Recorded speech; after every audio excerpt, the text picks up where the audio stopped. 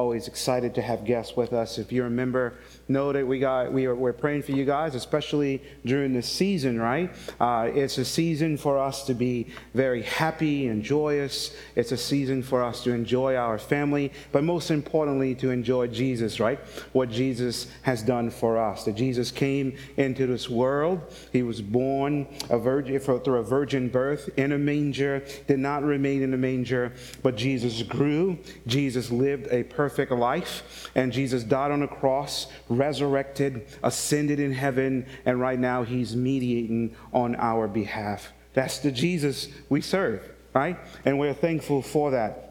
So we are in our Christmas series. We have 2 sermons where we will be focusing on the birth of Jesus, the life of Jesus. And this morning, we are in Isaiah chapter 9. Isaiah chapter 9, verses 6 through 7. So I'll give you some time because we've been in the book of Matthew. It's easy for us to turn in the New Testament. Old Testament is a little harder for us to get to. But I'll give you some time to turn to the book of Isaiah.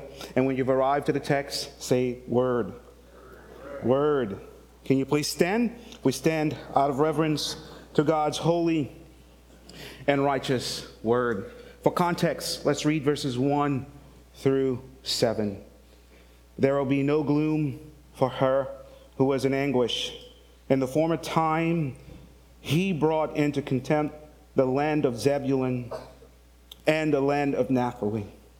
But in the later time, he has made glorious the way of the sea, the land beyond the Jordan, Galilee of the nations. The people who walk in darkness have seen a great light. Those who dwell in the land of deep darkness, of them has light shone. You have multiplied the nation. You have increased its joy. They rejoice before you as with joy at the harvest, as they are glad when they divide the spoil. For the yoke of his burden and the staff of his shoulder, the rod of his oppressor, you have broken as on the day of Midian. For every boot of the trampling warrior is battle tumult, and every garment rolled in blood will be burned as fuel for the fire. For to us a child is born, and to us a son is given, and the government shall be upon his shoulder, and his name shall be called Wonderful Counselor, Mighty God, Everlasting Father, Prince of Peace. Of the increase of the government and of peace there will be no end. For the throne of David over his kingdom, to establish it and to uphold it with justice and with righteousness from this time forth forevermore. The zeal of the Lord of hosts will do this. This is the word of God. Let's pray together. Father, speak to our hearts this morning, because we are looking for you to lead us and to guide us, to be with us. This is the greatest gift that we have ever received, and it's Jesus Christ. So I pray that we recognize that this morning and we make much of our Savior, Jesus Christ. Teach us what we do not know. Make us what we are not. And give us what we do not have. And God's people say, amen, amen. You may be seated. The title for today's sermon is The Greatest Gift. For perhaps you have received maybe a gift that you never liked, right? It's Christmas, maybe last Christmas you received a gift from your spouse. Perhaps you got a gift under the tree, and then you unwrapped it, and there is a gift that you're like, why in the world will my husband or wife buy this for me, right? Maybe it's an Alabama tie, right? Like why would you even do this? Do you even love me, right? Like my mom, when I was younger in high school, bought me a Atlanta Falcons jacket. I mean, Mom, seriously. So all my friends were making fun of me when I went to school. You know, like, dirty bird, really? That's what you're going to do to us, right? But at the same time, perhaps you have opened gifts that you just excited about. I cannot help but think about my sister Lisa Cortez. Several months ago, there was a picture, a video of her on Facebook when she was younger, and she's opening this gift under the tree, and there's this great excitement in Lisa's face, right? And you probably know this for yourself, with your own children, when they open a gift and that they really, really love, that there is a great excitement, in their hearts. But I want to share this with you. The greatest gift ever is our Lord Jesus Christ. So when you think about Christmas, you must think of, as a Christian, that Jesus Christ came to this earth, became a man, he was a baby, did not remain in the manger, right?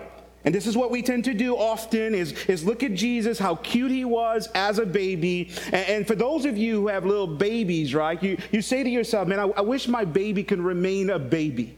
Look how cute, how beautiful, how nice they are and innocent they look. When it comes to Jesus, none of us should say this.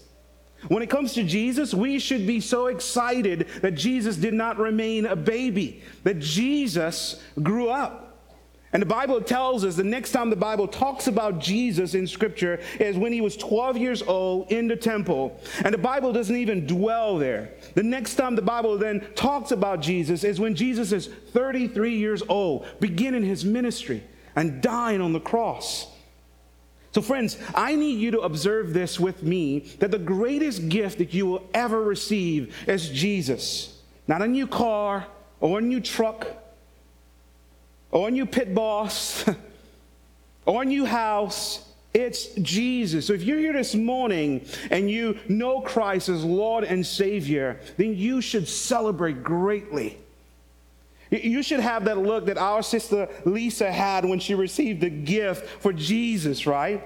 That you are so excited to embrace Jesus. This is how we should respond this morning to our Lord and Savior. So perhaps you have forgotten this.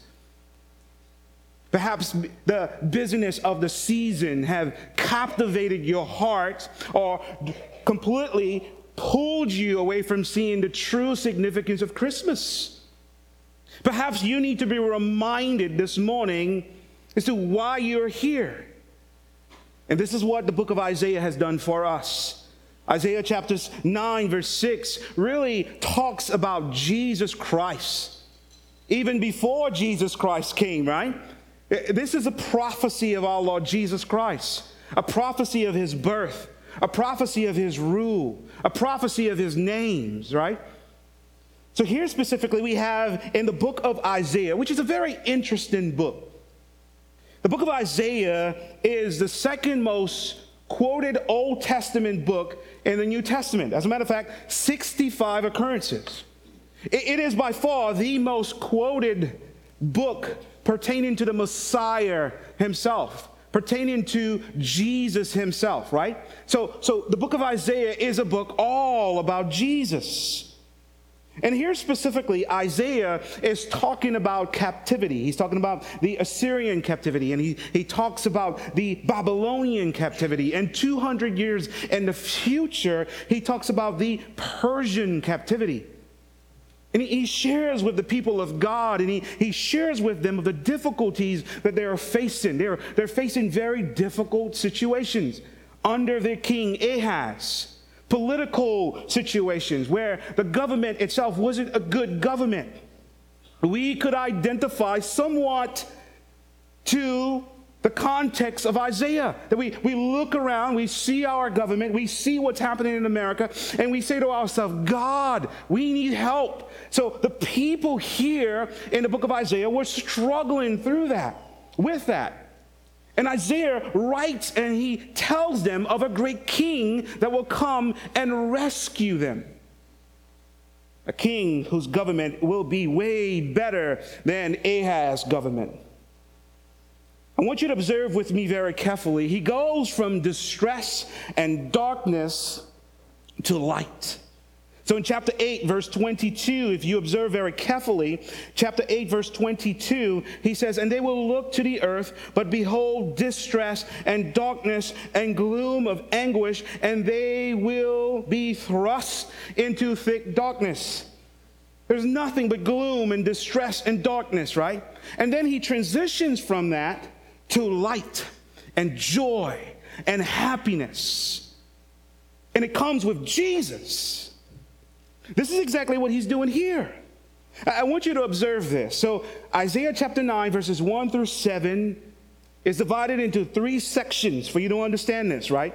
Here is light, joy, and peace. So section 1, the light will come to those living in darkness.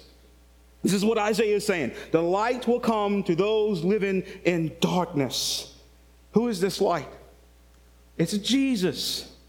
This is why we read the New Testament and we read the Bible backwards, right? We read the New Testament and we read what Jesus has done into the Old Testament as well. This is the beauty of us getting the end product of Scripture. We must read it backwards. We read it based on, we have seen Jesus who has accomplished all things. So when we read the Old Testament and we read particular passage of Scripture, we say, this is Jesus. Under this rock is Jesus. This is Jesus. And this is exactly what John did for us in his gospel. In John chapter 1, verse 9, the true light. Who's the true light? It's Jesus, which gives light to everyone who's coming into the world. This is what Isaiah is talking about here. The true light is Jesus. Secondly, we see in verses 3 through 5, God will defeat the nation's oppressors. He will defeat the nation's oppressors. And in Christ, ultimately, our oppressors is sin, death, and Satan. And Christ has fulfilled this. He has defeated our enemies. And 3, a son will justly rule the Davidic kingdom. We see this in verses 6 through 7. Unto us a child is born. The government will be upon his shoulders. He will be given this name, Wonderful God, Wonderful Counselor, Mighty God, Everlasting Father, Prince of Peace. Who is that? It's Jesus. This is exactly why in Luke's account, in Luke chapter 2, verse 11, he says, for unto us is born this day in the city of David a Savior, who is Christ the Lord. So friends, when you read Isaiah chapter 9, verses 1 through 7, you see Jesus, the ultimate fulfillment of this passage of Scripture. So friends, I want you to see this very carefully. The book of Isaiah talks a lot about Christ, as I mentioned before. It prophesies about the humanity of Christ, the divinity of Christ, the suffering of Christ, the humiliation of Christ, the servanthood of Christ, and many more. But this morning, I want you to see 3 points here within this passage of Scripture, 3 prophecies. If you're taking notes, you can write this down. 1, the prophecy of his birth. 2, the prophecy of his rule. And 3, the prophecy of his names. His birth, his rule, and his names.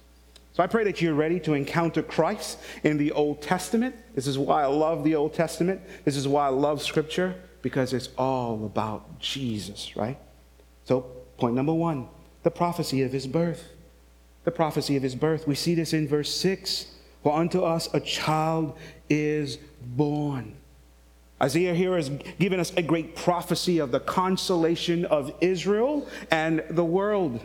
This is exactly what we must understand. This is a messianic title here in Scripture. It pertains to Jesus. Unto us a child is born. Isaiah previously, earlier in his book, had mentioned of the birth of Jesus. And we know this specifically because of Isaiah chapter 7, verse 14. Notice very carefully what it mentions. Therefore, the Lord himself will give you a sign. Behold, the virgin shall conceive and bear a son, and shall call his name Emmanuel. But Kevin, how do you know Isaiah is talking about Jesus?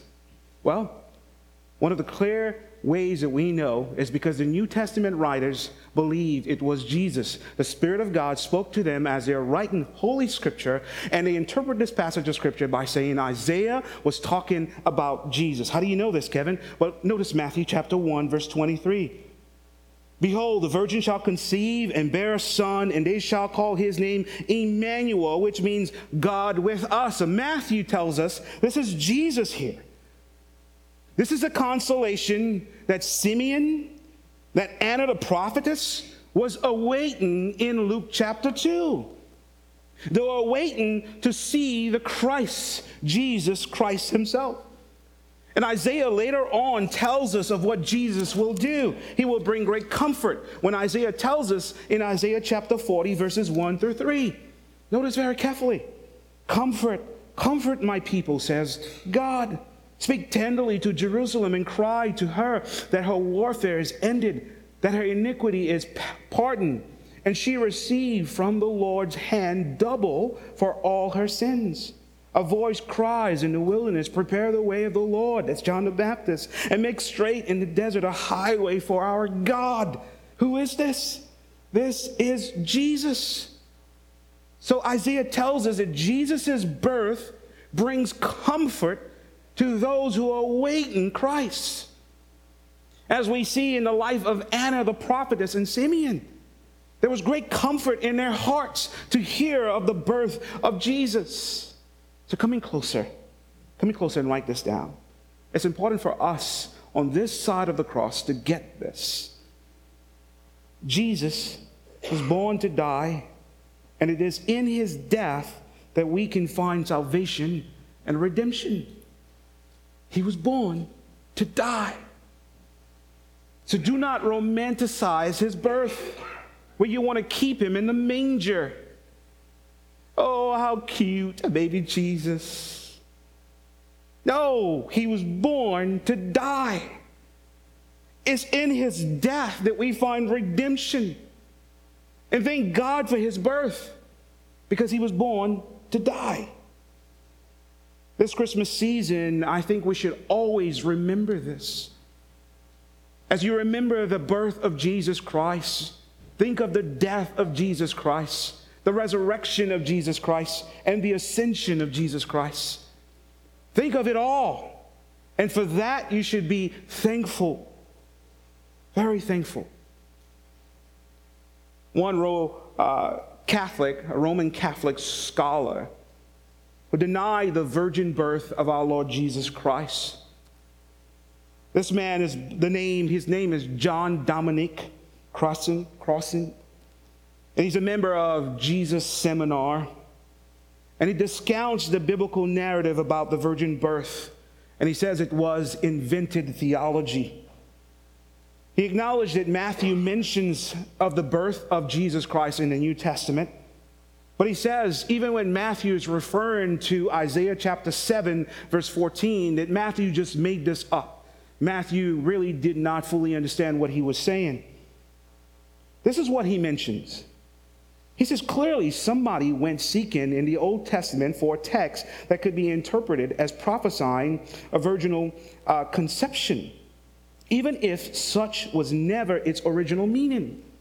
Somebody had already decided on the transcendental importance of this adult Jesus and sought to retroject that significance onto the conception and birth itself. This man is so wrong. And he's so wrong because Scripture is consistently pointing to the virgin birth of Jesus Christ. It's not just Matthew. You have the entire New Testament who points to that. You have Isaiah who points to the virgin birth, not only in Isaiah chapter 7, but here Isaiah is talking about the birth of Jesus himself. We have Scripture upon Scripture to back the virgin birth of our Lord Jesus Christ. So if you take away from the virgin birth of our Lord Jesus Christ, you take away everything. It's important that we understand that Jesus was born at virgin birth. It's important for us to understand that he was, yes, fully man, but fully God. And you take away from his humanity, or you take away from his divinity, you take away from everything. So friends, notice here specifically that he was born. He was born a virgin birth. He was born to die on the cross for our sins. But notice the second point. Not only was his birth prophesied, but his rule was also prophesied. Do you see it in your own Bibles? I love this here because the text tells us this one phrase. For unto us a child is born. Then it went on by saying this, a son is given, and the government shall be upon his shoulder. For a long time, I thought that phrase pertained to Jesus' suffering and persecution. But the phrase here specifically pertains to Jesus' ruling element, his lordship, that he rules. This is exactly what the phrase is alluding to. It's an idiom that means that he will wear a robe of a king, and he will rule and govern his people. And we get 4 aspects of Jesus' ruling in verse 7 itself. What are they? First, when the new son rules, he will limitlessly expand his influence and create peace without end. It tells us this in verse 7. So we got to look at verse 6 and verse 7 to understand Jesus is ruling. And in verse 7 it says, of the increase of his government and of peace, there will be no end. In other words, he is very authoritative. Everything bows to him. He is King of kings and Lord of lords. This sweet Jesus who was born in a manger is now a man, and he's ruling on high. He's King of kings and Lord of lords. This is the same Jesus that was referred to in Psalm chapter 2, verses 7 through 9. This is a messianic psalm as well, pertaining to Jesus and pertaining to him ruling. I will tell of the decree. The Lord said to me, you are my son. Today I have begotten you. Ask of me, and I will make the nations your heritage and the ends of the earth your possession. You shall break them with a rod of iron and dash them in pieces like a potter's vessel. This is Jesus. So Isaiah here is talking about the ruling aspect of Jesus Christ. Psalm 2 talks about that as well. But what else can we learn about Jesus' authority? Second, this ruler will reign on the throne of David and reestablish the kingdom. This is great news for the people here, right?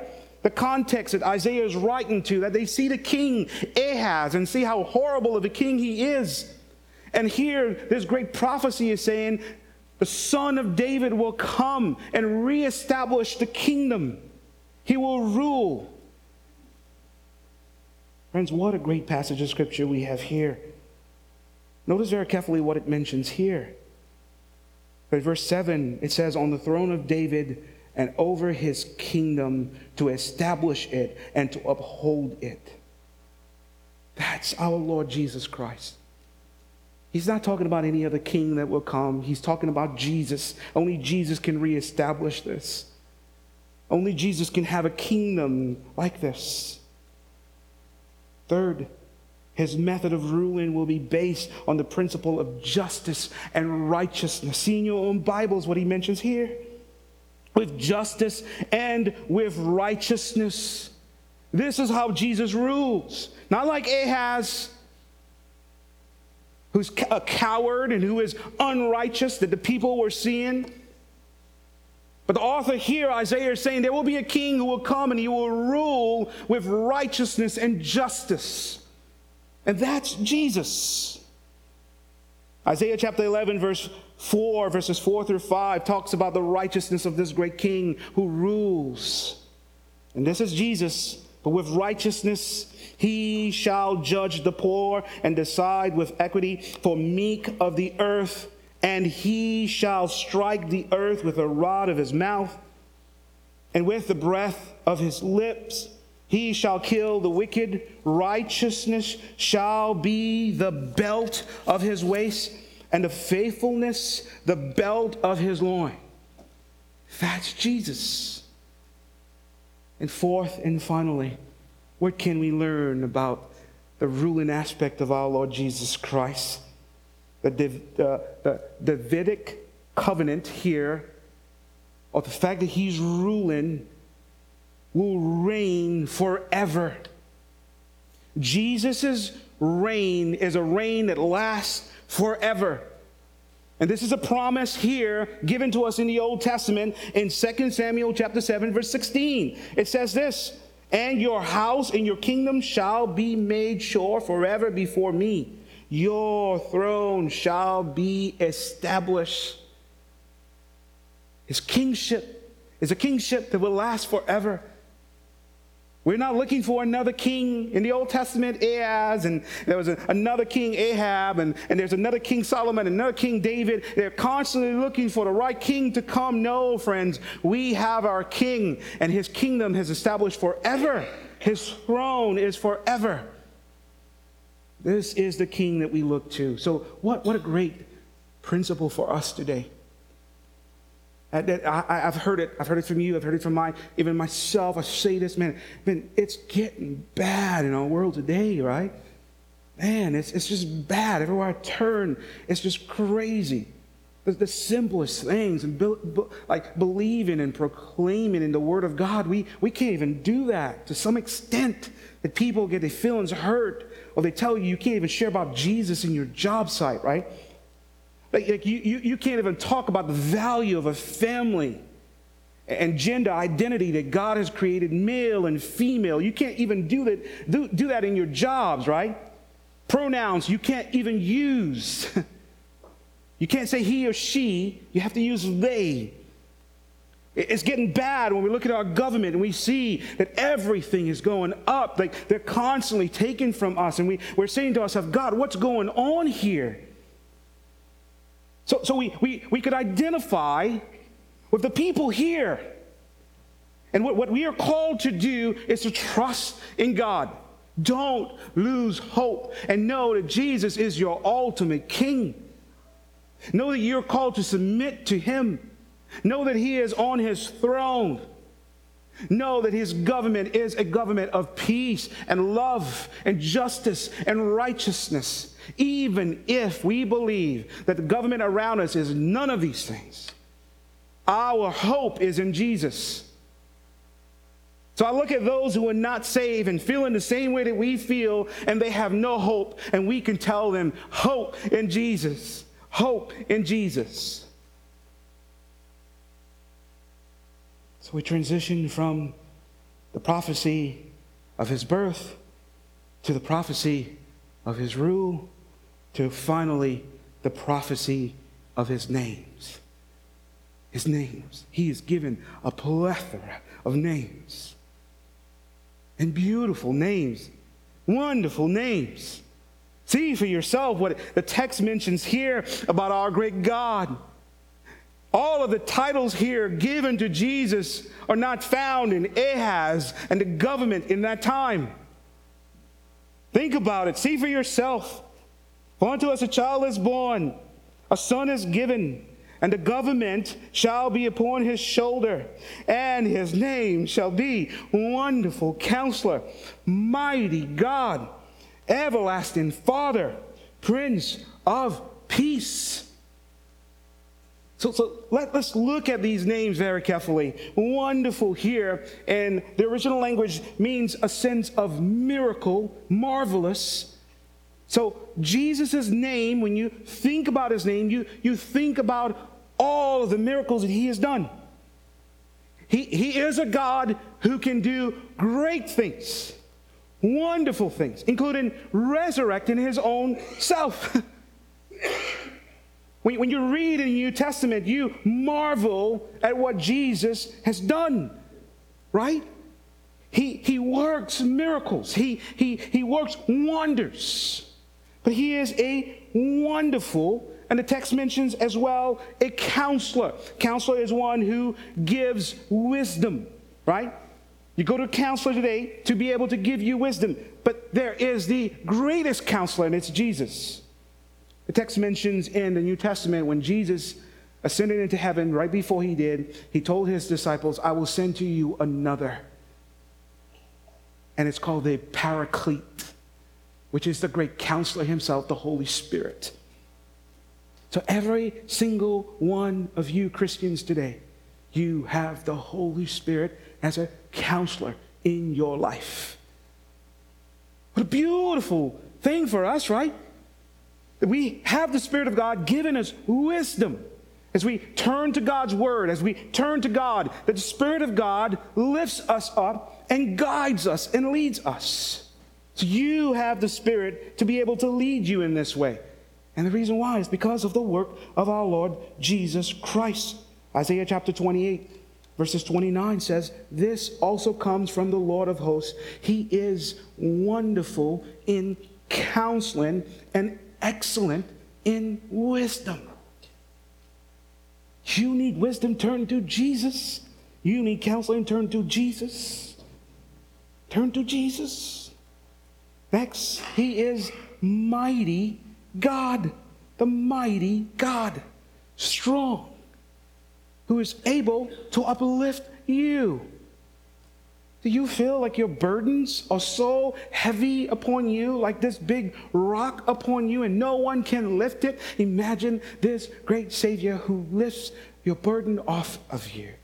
He is mighty. This is the mighty God that we consistently see in Scripture fighting on behalf of His people. I love the Old Testament. When I read stories such as Joshua, and Joshua's enemies are pursuing him, and God fought for His people. And the text said God killed more people than Joshua and the Israelites did. Who's fighting? Who is fighting? God is. God is. When you think of David and Goliath, who is fighting? God is. God is always fighting on behalf of His people. And will you turn to the mighty God, everlasting Father? Now this one, we just kind of struggle with it because we believe in the Trinity. The Bible talks about the Trinity, the Father, Son, and the Holy Spirit. So how is Jesus the everlasting Father? Doesn't make sense here. But the original language pertains more to Father of eternity, is what the text alludes to. It doesn't say everlasting Father like we would have the concept of the Godhead Father Himself, that Jesus is the Father, or Jesus has the role of the Father. No. Father for people in that time, in the original language or in the original context, would be the originator or the source Himself. Like, for example, in Scripture it says Satan is the father of lies, the originator. Jesus is the originator of eternity. This is what the text wants you to see. How awesome He is. That He gives us eternal life. His kingdom is eternal. Everything about Him is eternal. And He is the originator of it. And finally it says the Prince of Peace. Don't you love this? We learned this last week. That Jesus brings peace to us and God. That we are depraved, we're depraved, alienated from God. Our sins have kept us from Him. And Jesus Christ came and died on the cross and brought peace between God and us. And now we can enter into the holies of holies where God is because of Jesus Christ. So we have peace because of Jesus. And Luke chapter 2, verses 13 through 14 says, "And suddenly there was an angel multitude of heavenly hosts praising God and saying, 'Glory to God in the highest, and on earth peace among those with whom He is pleased.'" He brings peace between us and the Father. We're reconciled. But there's also peace in our hearts every single day as we live this difficult world, life. There's peace that we are okay with God. We are okay with people. My heart finds peace. This is why St. Augustine says, our hearts are restless until it finds rest in God. To find peace with Jesus in Christ. So friends, as we close, as we think about the great prophecies here in Isaiah chapter 9, verses 6 through 7, we think of three main things. The prophecy of His birth. He was born of virgin birth. We believe that based on what Scripture says in the New Testament and the Old Testament. Maybe our minds can be wrapped around it, but we have to believe he was born of virgin birth. If you take away from Jesus' virgin birth, you take away from his humanity and you take away from his divinity. So we have to believe that he's fully man and fully God. Scripture proclaims that. Second, there's a prophecy of his rule, that Jesus rules on high. So even when we feel that our hearts are broken, even when we feel feeble and weak because we see what's happening around us, we turn to Jesus and we cast our gaze on heaven because Jesus is ruling on high. This is exactly why Scripture says consistently to set our minds on things on heaven and not on earth. Why? Because this is where Jesus is ruling on high. So friends, listen. Not only is the prophecy of his rule, but we also see the prophecy of his names. Who is Jesus? He's a wonderful counselor. He's the mighty God. He's the Father of eternity. And he is the Prince of Peace. Will you turn to Jesus this morning? Will you worship him this morning? For those of you who are in Christ, you have given your life to Jesus, you have more reason now to make much of Jesus. And for those of you who don't know Jesus, there is no peace in your heart. You have not been reconciled with God. Turn to Jesus. Turn to faith. Repent of your sins and trust in the work of our Lord Jesus Christ. Why? Because he's a wonderful counselor. He's a mighty God, the Father of eternity, and he's the Prince of Peace. Let's pray. Father, we are thankful for the mercy of our Lord Jesus Christ. Thankful for great passages of Scripture such as Isaiah chapter 9, that we see Jesus in the Old Testament. Jesus tells us that. As we read the book of Luke, he says the Lord, the prophet, the Psalms, they're all about me. So God, as we read backwards, as we read the new into the old, we see great fulfillment, O Lord. We see great accomplishment, O Lord. Well, thank you for the birth of our Lord Jesus Christ. Thank you for the death of our Lord Jesus Christ and the resurrection and ascension. Let us glory in you, Father. As we spend time buying gifts, as we spend time opening gifts under the Christmas tree, let us remind ourselves of the greatest gift ever. And that is Jesus. We love you, we worship you, and we thank you. Amen.